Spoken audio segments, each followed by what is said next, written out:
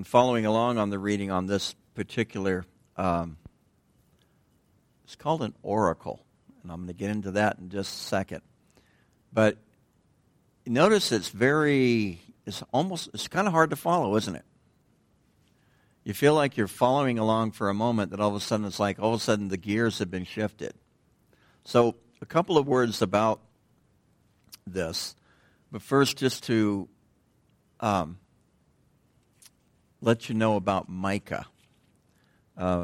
Micah is a contemporary of Isaiah.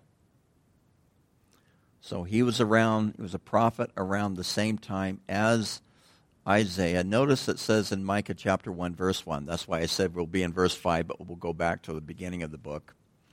In Micah chapter 1, verse 1, it says, the word of the Lord that came to Micah of Moresheth in the days of Jotham, Ahaz. Now, Ahaz should get your attention because Ahaz was the king that was centered around Isaiah chapter 7. Okay? Ahaz and Hezekiah, kings of Judah, which he saw concerning Samaria and Jerusalem. Now, when he says Samaria and Jerusalem, who is he referring to? Israel and Judah. Samaria being the capital of Israel, Jerusalem being the capital of Judah. It would be the same way as someone would be referring to Washington, D.C. as they reference the United States, or London referring to the United Kingdom. So you could say in biblical terms he is speaking to the entire house of Israel, which was a term that was used often in the Old Testament. The house of the household, the family of, the nation of, the house of Israel. And so, again, so he's a contemporary of Isaiah, and he is giving a utterance, an oracle. Now, it's this idea of an oracle in its literary form, which if you've studied many of the Old Testament prophets, the oracle, which is the Hebrew word masah, which is spelled M-A-S-S-A. You could throw an H on it if you want. That's sometimes how it is spelled as well. An oracle is both judgment. It's an expression of judgment. It is also an expression of salvation and deliverance. That's really important if you're going to really, I think, take seriously the study of end times prophecy. And I think you have to consider the Old Testament prophets if you are going to study end time prophecy. They bring in a part of the piece of the puzzle. That may be an understatement, actually. They may say a whole lot more than what we think that they say, although I do differ with some on how the Old Testament prophets have been interpreted. But an oracle pronounces both judgment and salvation. Salvation is another word for deliverance. Judgment and deliverance. And the two go hand in hand in much of the end time Old Testament prophecy. The two go hand in hand. So this word oracle, again, the Hebrew word masah, is a pronouncement. It literally means a lifting up the voice. A lifting up of the voice. So it's considered by Old Testament scholars, it's considered a technical term to introduce a message from the Lord. Or if I want to be more precise, a message from Yahweh. Notice in verse 1 of chapter 1, the word of the capital L, capital O, capital R, capital D. It's written that way in the English because it is a transliteration from Hebrew to English of the proper name of God, which we think is probably Yahweh. Now, Jehovah is not wrong. either. The name Jehovah, we do see it at times used in the Old Testament as well. When they come and knock on my door, I always use the name Jehovah. When Jehovah Witnesses knock on my door. But I prefer the name Yahweh. And remember, the name of God was revered so heavily by the Jews that they would not spell out his full name. So the name Yahweh, which is, now it's spelled backwards, but it's the English equivalent would be YHWH. And so they insert the Y, between the Y and the H, they insert an A, and between the W and the H, they insert an E. It's probably correct. But because the Jews had such a reverence for the name of God, they would never write out God's name fully in any kind of writing. They would always skip over the vowels and just write out the consonants. If you've been to a Jewish website, often it is they will spell God G-D. So they still carry that tradition today. There's even tradition, and I haven't chased this down well enough, but there's even tradition that the scribe who was copying the text would actually go in and take a ritual bath as well before they wrote the name, the holy name of God. And so there, the incredible respect and reverence for the name of God. And they didn't like to pronounce it, didn't like to write it. So it kind of got a little lost in the translation. But it's the word of Yahweh that came to Micah, and it's concerning the house of Israel, the full house of Israel, both northern and southern tribes. Which is interesting about that because the northern tribe had gone full-blown into apostasy. The southern tribe was not far behind. Now, this is in the 800 BC, somewhere around 730 to 720, anywhere from maybe even 750 to about 730 might be a good time frame to fit this all in. But God is still raising up prophets to speak a oracle to them, a oracle, or it's almost like a literary form of poetry, but don't think in English poetry where everything has to be a rhyme or a rhythm. Right? It's constructed differently. But it's a pronouncement, a lifting up of the voice, and it's a technical term from the message of the Lord. So each one of these oracles, and there's 3 of them in the book of Micah. We just read the third one, or I should say Gary and Jeff just read the third one for us, which is found in Matthew 5. 3 oracles that are given to us in the book of Micah. And notice, too, that it in verse 2 of chapter 1, "Hear all you peoples, listen, O earth, and all that is in it." So, and let the Lord God, notice a different spelling because it's a different Hebrew word, Lord Elohim, or Lord would be, my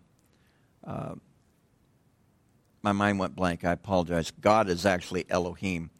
Or actually, I'd have to look this up because God is capitalized. So it's probably Elohim Yahweh. Elohim means God. If I left, hopefully I didn't get too far out in front of you. But then you have God is in capital letters, so it's probably Lord Yahweh. Be a witness against you, the Lord from his holy temple. Where's the holy temple of God? It could be Jerusalem. Sometimes it is Jerusalem.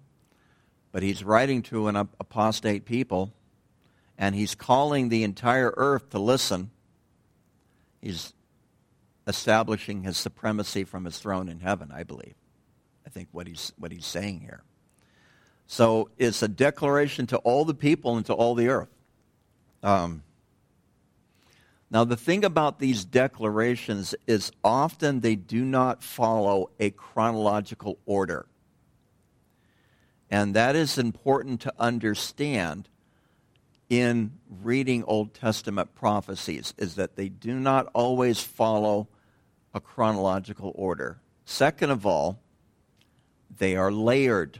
What do I mean by layered? You will have a oracle or an utterance given or a prophecy given. And if you noticed again when we read verses, I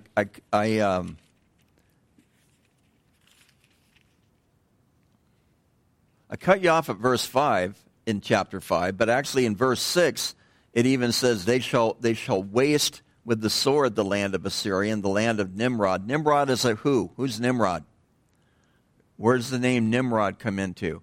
He was the one who built the Tower of Babel on the plain of Shinar in the book of Genesis, which is a direct reference to his descendants, otherwise known as Babylon.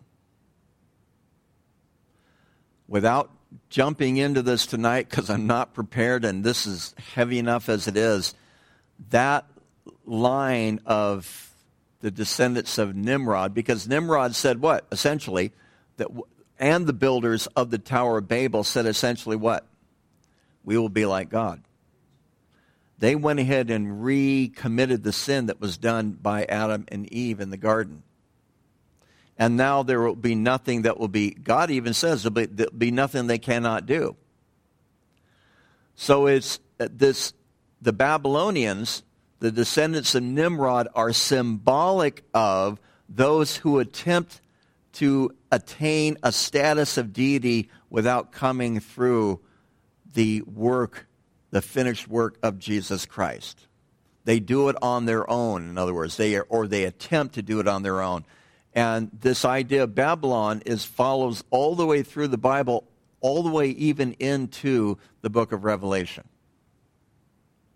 That was for free, because I don't want to unpack that, but understand that there is so much continuity given in the Bible, although sometimes you even have to be careful with that in interpreting certain Old Testament text, because sometimes there are variations. But nonetheless, the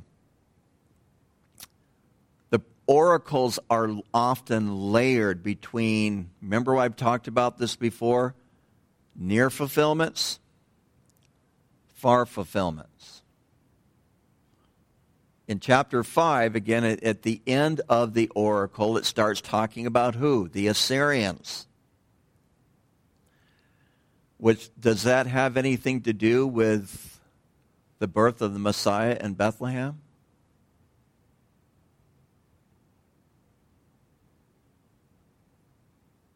It's almost a trick question. It might. I still haven't traced that down. But the Assyrians are interesting people because they were raised up by God to inflict judgment upon the northern kingdom.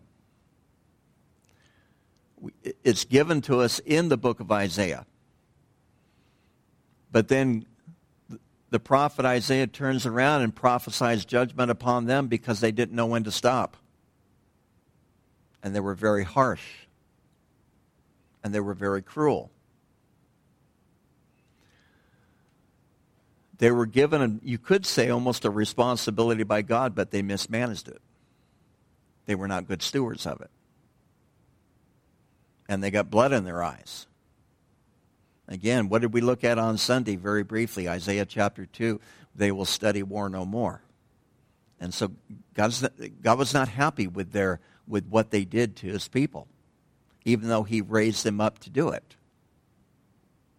So what an incredible, see, this is where quite frankly, it's here. I think it's important to recognize, but I cannot separate the free will of man and the sovereignty of God, but they're both right there. And they both run parallel to each other. and to really try to define where one ends and where the other begins, to me is almost a futile exercise, because I think it's above our pay grade. But nonetheless, the scriptures do speak of both. God is sovereign, and yet we are responsible, and yet we have free will. Judgment or deliverance, wrath. Yeah, I think so. I think he defines it. He calls them out. But even to back that up just a touch, Clay, in the book of Isaiah, and I don't want to try to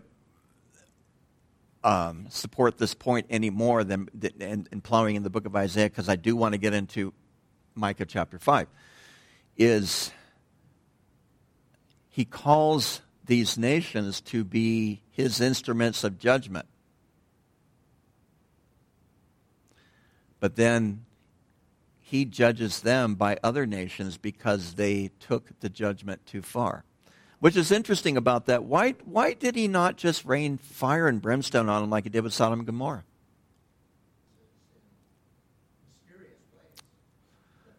You know, Sodom and Gomorrah and fire and brimstone had a sense of finality to it.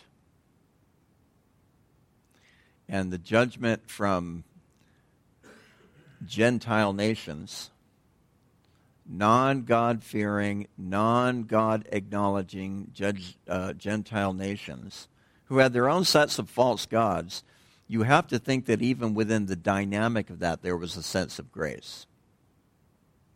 At least an opportunity to repent. And I think Habakkuk is very clear on that, which he is prophesying the judgment of Judah at the hand of the Chaldeans, who are whom? The Babylonians. These declarations of these oracles do not always follow a chronological order.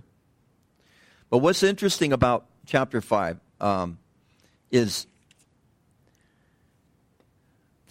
the shift, the incredible shift. Because if you back up, and I know we don't have the time to look at it, but I'm going to just kind of touch on a couple of verses. If you back up all the way into chapter 3 of Micah, and you read in verse 11, or if you even back up even further to verse 9, now hear this, you heads of the house of Jacob, the rulers of the house of Israel, who abhor justice and pervert equity, all equity, who build up Zion with bloodshed. Now think about that, because it was the blood of Abel that cried out to God from the ground after Cain slew him. God is very serious about bloodshed.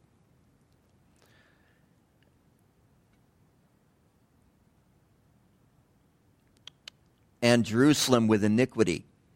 Her heads judge for a bribe. Okay, the heads of Jerusalem judge for a bribe, and her priests, that's Jerusalem again, teach for pay, and her prophets divine for money. Yet they lean on the Lord and say, is not the Lord among us? No harm can come to us upon us. So here's something to consider. They are saying this falsely in verse 12. God's with us. God's with us because we are successful. God's with us because we got a religious racket going here, and God's not going to depart from us. And so here's this idea of spiritual self-deception on a grand scale. Spiritual self-deception. And then following on the heels of that, you have the first of the two oracles in chapter 4, verses 9 and 10.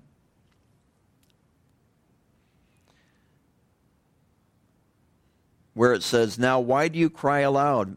Is there no king in your midst? Has your counsel perished? For pains have seized you like the woman in labor. Be in pain and labor to bring forth, O daughter of Zion, like a woman in birth pains. For now you shall go forth from the city, and you shall dwell in the field, and to Babylon you shall go. There you shall be delivered. There the Lord will redeem you from the hands of your enemies. You see, In Jeremiah's day, they should have read this. Now, Jeremiah's day is over 100 years, more like about 150 plus years later. Follow me? And the Babylonians lay siege on Jerusalem, and the false prophets say, God's with you, we're going to withstand them, he's going to defeat them, he's going to deliver them into your hand. And Jeremiah alone says, surrender to them, they will treat you well. Go with them. You're going into captivity. This is God's judgment. You're going into captivity. God's going to do this. He's behind this. To such a degree that when the Babylonians took over Jerusalem, they let Jeremiah go because they thought he was on their side. Because he told them to surrender to the Jews. He told them to surrender to the Babylonians, and they wouldn't do it. He was the only prophet of God during that time. At least that we know of. And so you have these oracles that, and this is kind of a nearer fulfillment oracle that's given in verses 9 and 10, which may have a latter fulfillment. I don't know. There's a lot of discussion about what is the place of Israel in today's time and in end-time prophecy. And I think a lot of it is very misunderstood, personally. That's just my opinion. But, and then we have, in verse 11, you have another oracle of chapter 4. Now also many nations have gathered against you who say, let her be defiled, and let our eye look upon Zion. Zion is another name for whom? Jerusalem. Okay? But they do not know the thoughts of the Lord. So he's talking about the nations who come against Jerusalem. So here's, I think, another example, Clay, that what you were saying later. They're being raised up, if you will, but they don't know the thoughts of the Lord.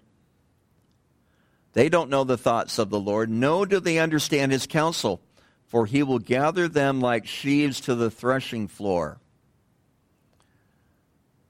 What do you do with sheaves to the threshing floor? What do you do with that? What's that about? You're separating the wheat from the chaff, and you do it by beating on it, and then casting the chaff into the air, and the wind carries it off, and the grain falls to the ground. So that's part of judgment, this separation of the sheep from the goats, judgment or deliverance. That's part of the day of the Lord.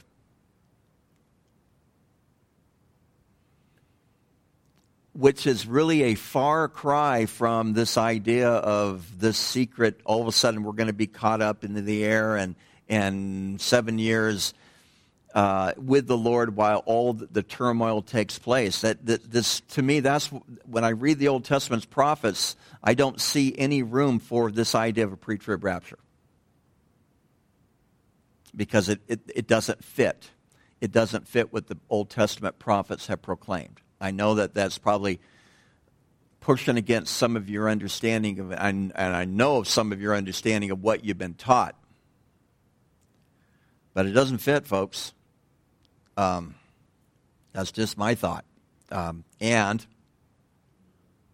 thanks, Harv. Your mileage may vary. Arise and thresh, O daughter of Zion, and I will make your horn iron. The horn is the symbol of power, and your hoofs will be bronze. Bronze in the Bible is a symbol of judgment. And you will beat in many pieces many peoples, and I will consecrate their gain to the Lord and their substance to the Lord of the whole earth. So this is a picture, it sounds to me like God is raising up his people to be the hand of judgment upon these others. Is this near? Is this far? Is this both? And then it goes on, now gather yourself in troops, O daughters of troops. This is verse 1 of chapter 5. He has laid siege against us, and they will strike the judge of Israel with a rod on the cheek.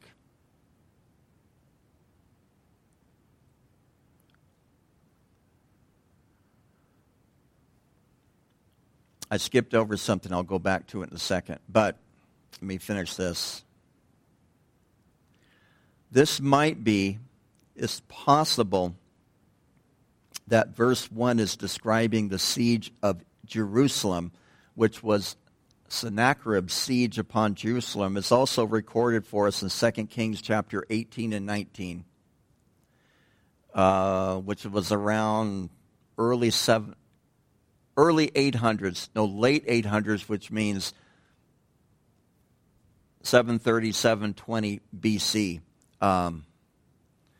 Or it could refer to Nebuchadnezzar coming in 586, 588 to 586. That's a possibility as well. So Sennacherib essentially took over part of the northern kingdom. He didn't finish the job, but he tried to take over the southern kingdom and almost did, with the exception of Jerusalem. And then again, he was pushed back by the army by the angel of the Lord, who went out and slew the Assyrian army, and then he retreated, and that's when he was killed by his cabinet, you might say. So they did a coup. But what is interesting, to back up in verse 1, now if I've left you so far, if I've lost you anywhere, speak up, because this is not easy. It's not easy to teach. It's not easy to take in. But the context that we have for the 4th chapter is now in verse 1. Now it shall come to pass on the latter days that the mountain of the Lord's house shall be established on the top of the mountains and shall be exalted above the hills, and the people shall flow to it. Many nations shall come and say, Come, let us go to the mountain of the house of the Lord, to the house of the God of Jacob, and he will teach us his ways, and we shall walk in his paths. You can continue reading this, but notice at the end of verse 3, neither shall they learn war anymore. Does this sound familiar? I read it to you on Sunday, but I didn't read it to you out of Micah. I read it to you out of Isaiah chapter 2. It's almost word for word. But I believe Micah was given this word as well. So you have this idea of in the last days, in the latter days, or I know the ESV says latter days. Christian Standard Bible says last days. New American Standard says last days. It's referring to the last days.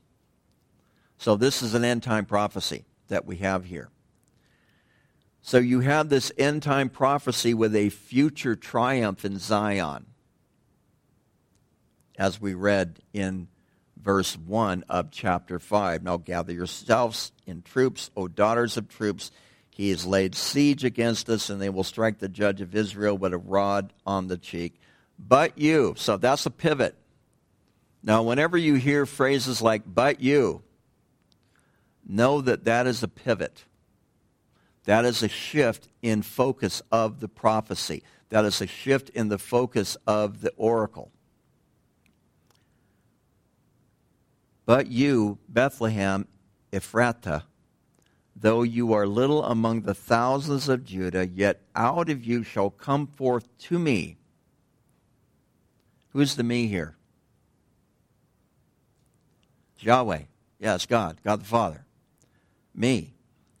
The one to be ruler in Israel, whose going forth are from old, from everlasting.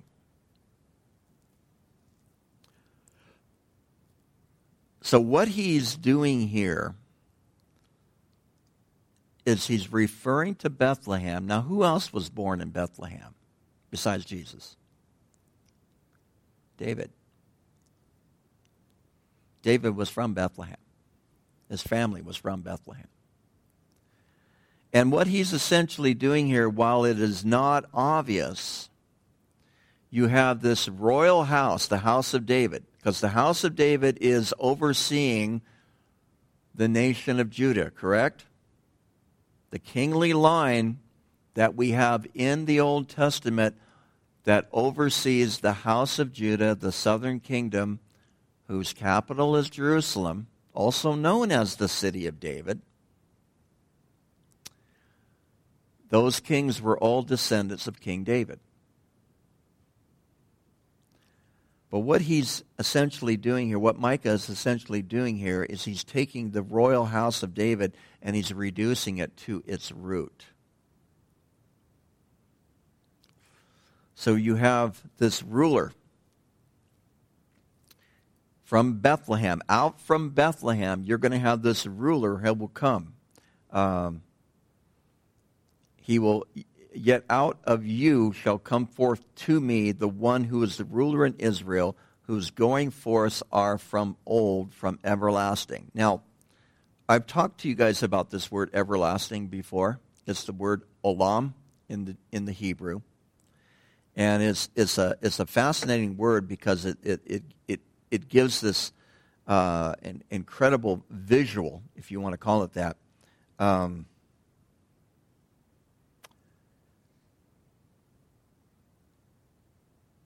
of beyond the vanishing point. Now, what does that mean? It refers to eternity. In the physical sense, I'm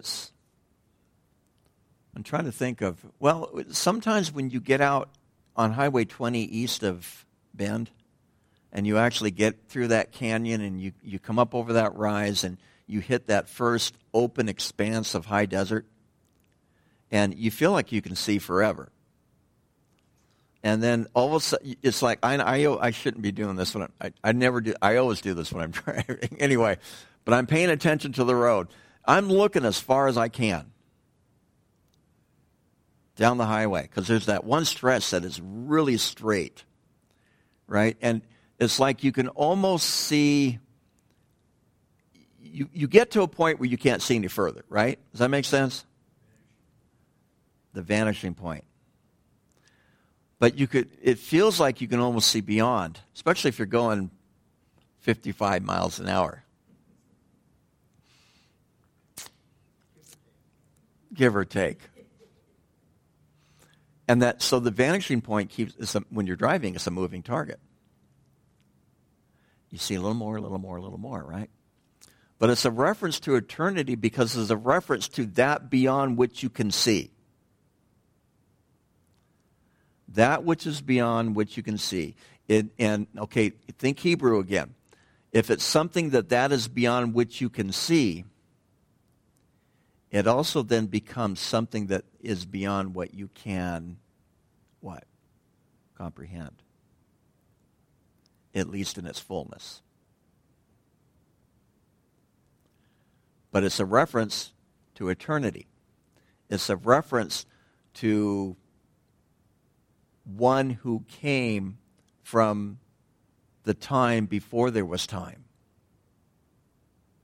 Because how far does the Hebrew Bible, and that's what it's referred to by some, how far, instead of the Old Testament, how far does the Hebrew Bible or the Hebrew Scriptures, is another way, how far does it go?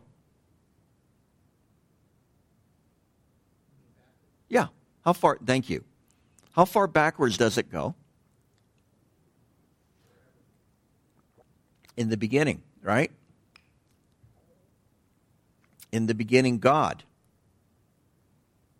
So that already, Jews really wrestle with these things. They're really good thinkers. And in the beginning, God. In other words, God was already there. So there had to be a prior existence of God. Does that make sense? So God is the ultimate olam. God is the ultimate beyond the vanishing point. God is the ultimate expression of eternity. So out of Bethlehem, the city of which David came from, comes one from beyond eternity. And so, I wasn't planning on going here, but let's see if I can find it real fast. I will go to Isaiah. I think it's 2. It might be a little, I'm only going to take a moment to find it. 11. There shall come forth a rod from the stem of Jesse. Who's Jesse? David's father. So you could make a case, Isaiah is making the case, that the house of David is actually the house of Jesse. But it is the house of David because it was David to whom God not only made king, but did something what? More important than that. Made the covenant. The covenant is hugely important in understanding the Old Testament. 2 Samuel chapter 7. A branch shall grow up from his roots, and the Spirit of the Lord shall rest upon him. I'm not going to go into the full detail on that. But what's interesting about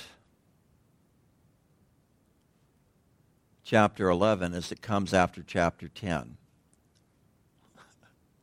That's probably the most profound and easiest understandable thing that I've said all night, huh? Isaiah. Because Isaiah 10:34 says, he will cut down the thickets and the forest with iron, and the Lebanon will fall by the mighty one. The Lebanon, the symbol of the symbol of the country of Lebanon is now and was then what? The cedar tree. Now, when you cut down a cedar tree, it's all over. And that's what the imagery of the back half of chapter 10 is talking about a tree being cut off and cut down. But then he uses that imagery in chapter 11 by saying, there shall come forth a rod from the stem of Jesse, and a branch shall grow of his roots. And anyway, the picture that it is depicting in chapter 11, verse 1, of a tree that is cut down like an oak tree, but when you cut down an oak tree, what can they do? They start growing a rod. They grow a shoot. Because you didn't kill the root. You didn't kill the root. So it's referring to the rod will come forth, and a branch shall grow forth from his roots. It's talking about, and the Spirit of the Lord shall rest on him. This is quoted out of Luke chapter 4, which I won't read to you, but it's talking about the Messiah here again. That the promise of the Messiah is interwoven in spite of the near fulfilling oracles of judgment upon Judah, even talking about their victory later. Now I'm in Micah chapter 4, talking about their victory later.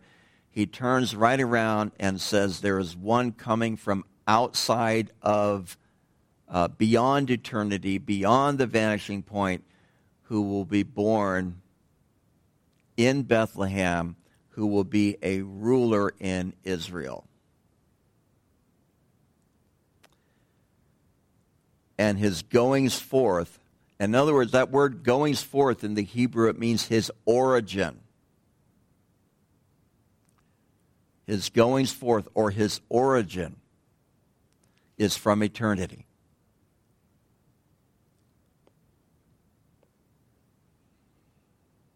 So in a sense, you could say that those goings forth, or those origins, were also being descriptive of the ministry of Jesus prior to his incarnation.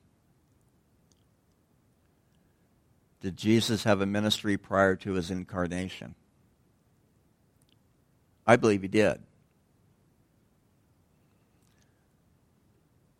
The Scripture tells us that no one has seen God at any time. And John tells us that as well. But we have instances where you have an angel of the Lord that appears to humanity. We see it in the book of Genesis, where the angel of the Lord with two other angels appeared to who? Abraham, prior to the destruction of Sodom and Gomorrah. And what was the first thing that Abraham did when he greeted those three visitors? He bowed down and worshiped. Angels would not allow him to do it. He was with the angel of the Lord. Joshua had the same experience when he's spying out Jericho. I think it's Joshua 7, 8, or 9. Close, all right, anyway. And he goes up to this he sees this angel that has this sword drawn overlooking Jericho. And he's got the nerve to go up to this being and says, "Are you for us or are you for our enemies?" And he doesn't even answer the question. He says, but he refers to himself as the Lord of hosts, or the angel of the Lord of hosts, which can also be known as what? The Lord of armies. It's a pre-incarnate appearing of Jesus Christ. Jacob wrestles with the angel of the Lord all night long at the river Jabbok. And he even says, "I've seen the face of God," and what? Lived. I believe that was another pre-incarnate appearing of our Lord Jesus Christ. But here, he comes as a baby. "And therefore he shall give them up," verse 3 of Micah, I'm almost done, "until the time that she is in labor has given birth. Then the remnant," remember we talked about the remnant? Right? You looked it up, Isaiah chapter 1, verse 9. All right, you don't have to do it again, but anyway. "The remnant shall return, the remnant of his brethren shall return to the children of Israel, and he shall stand and feed his flock in the strength of Yahweh, in the mighty name of Yahweh his God, and they shall abide, for now he shall be great to the ends of the earth, and this one shall be peace." So you have this oracle that's given, and we're almost out of time, and I'm not going to take the time to fully unpack this. You have this oracle that's given that although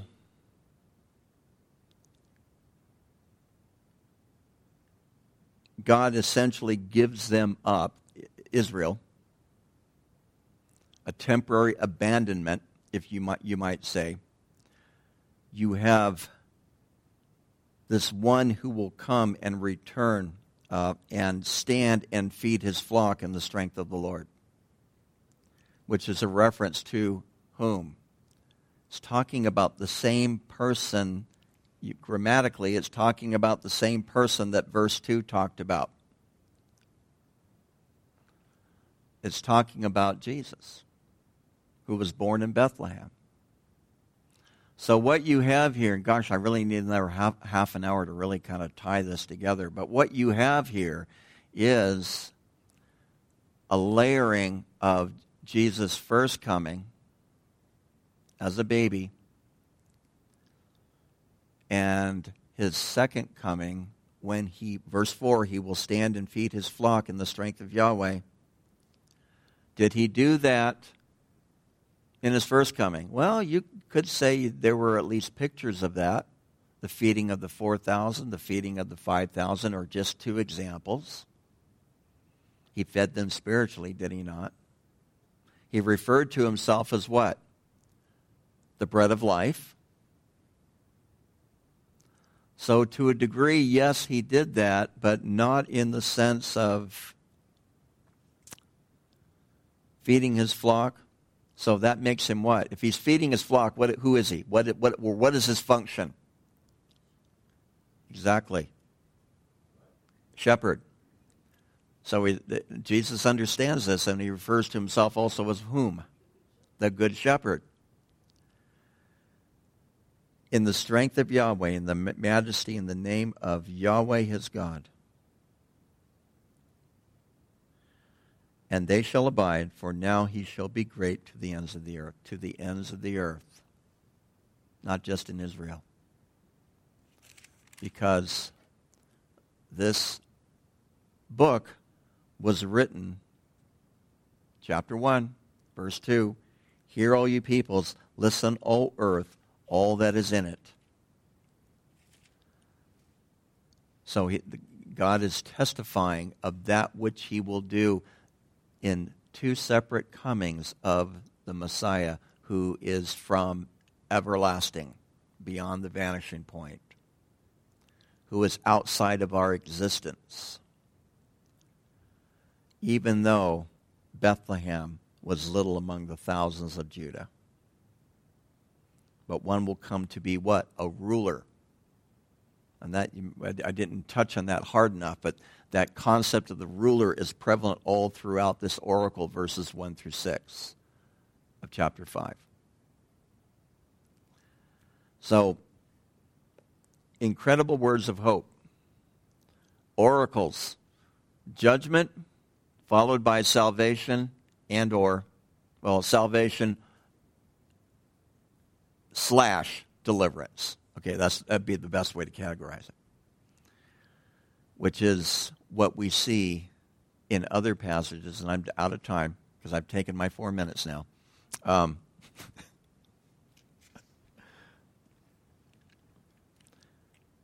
What we see in other passages prophesied about the Messiah when he comes in judgment, and he comes with salvation.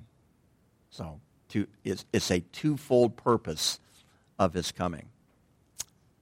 But he had to come the first time and be a baby. Because remember, Micah and Isaiah are contemporaries. Because he also then and will later fulfill Emmanuel, God with us. Any questions? This is a heavy one, isn't it? I mean, I could have just skipped off. Yep, the Messiah is born in Bethlehem. Let's keep going, right? But I wanted to delve into this and help you guys see how oracles, prophetic oracles, are often constructed, because they're not simple to wade through. So, any questions, thoughts? It's got to be future, yeah. It was probably Isaiah more than any other book that gave me thought to think there's going to be a different answer than a pre-trib rapture. At least that's how I look at it, although some interpret that book differently. So, Saturday night, Christmas Eve, and 5. And I'm going to teach a little bit. I don't think I'm going to teach very long. And I was going to teach on Isaiah 9, but I don't know if I can do that well. Wonderful Counselor, Mighty God, Prince of Peace, Everlasting Father, But maybe we'll just kind of touch on him and just give you something to, after tonight.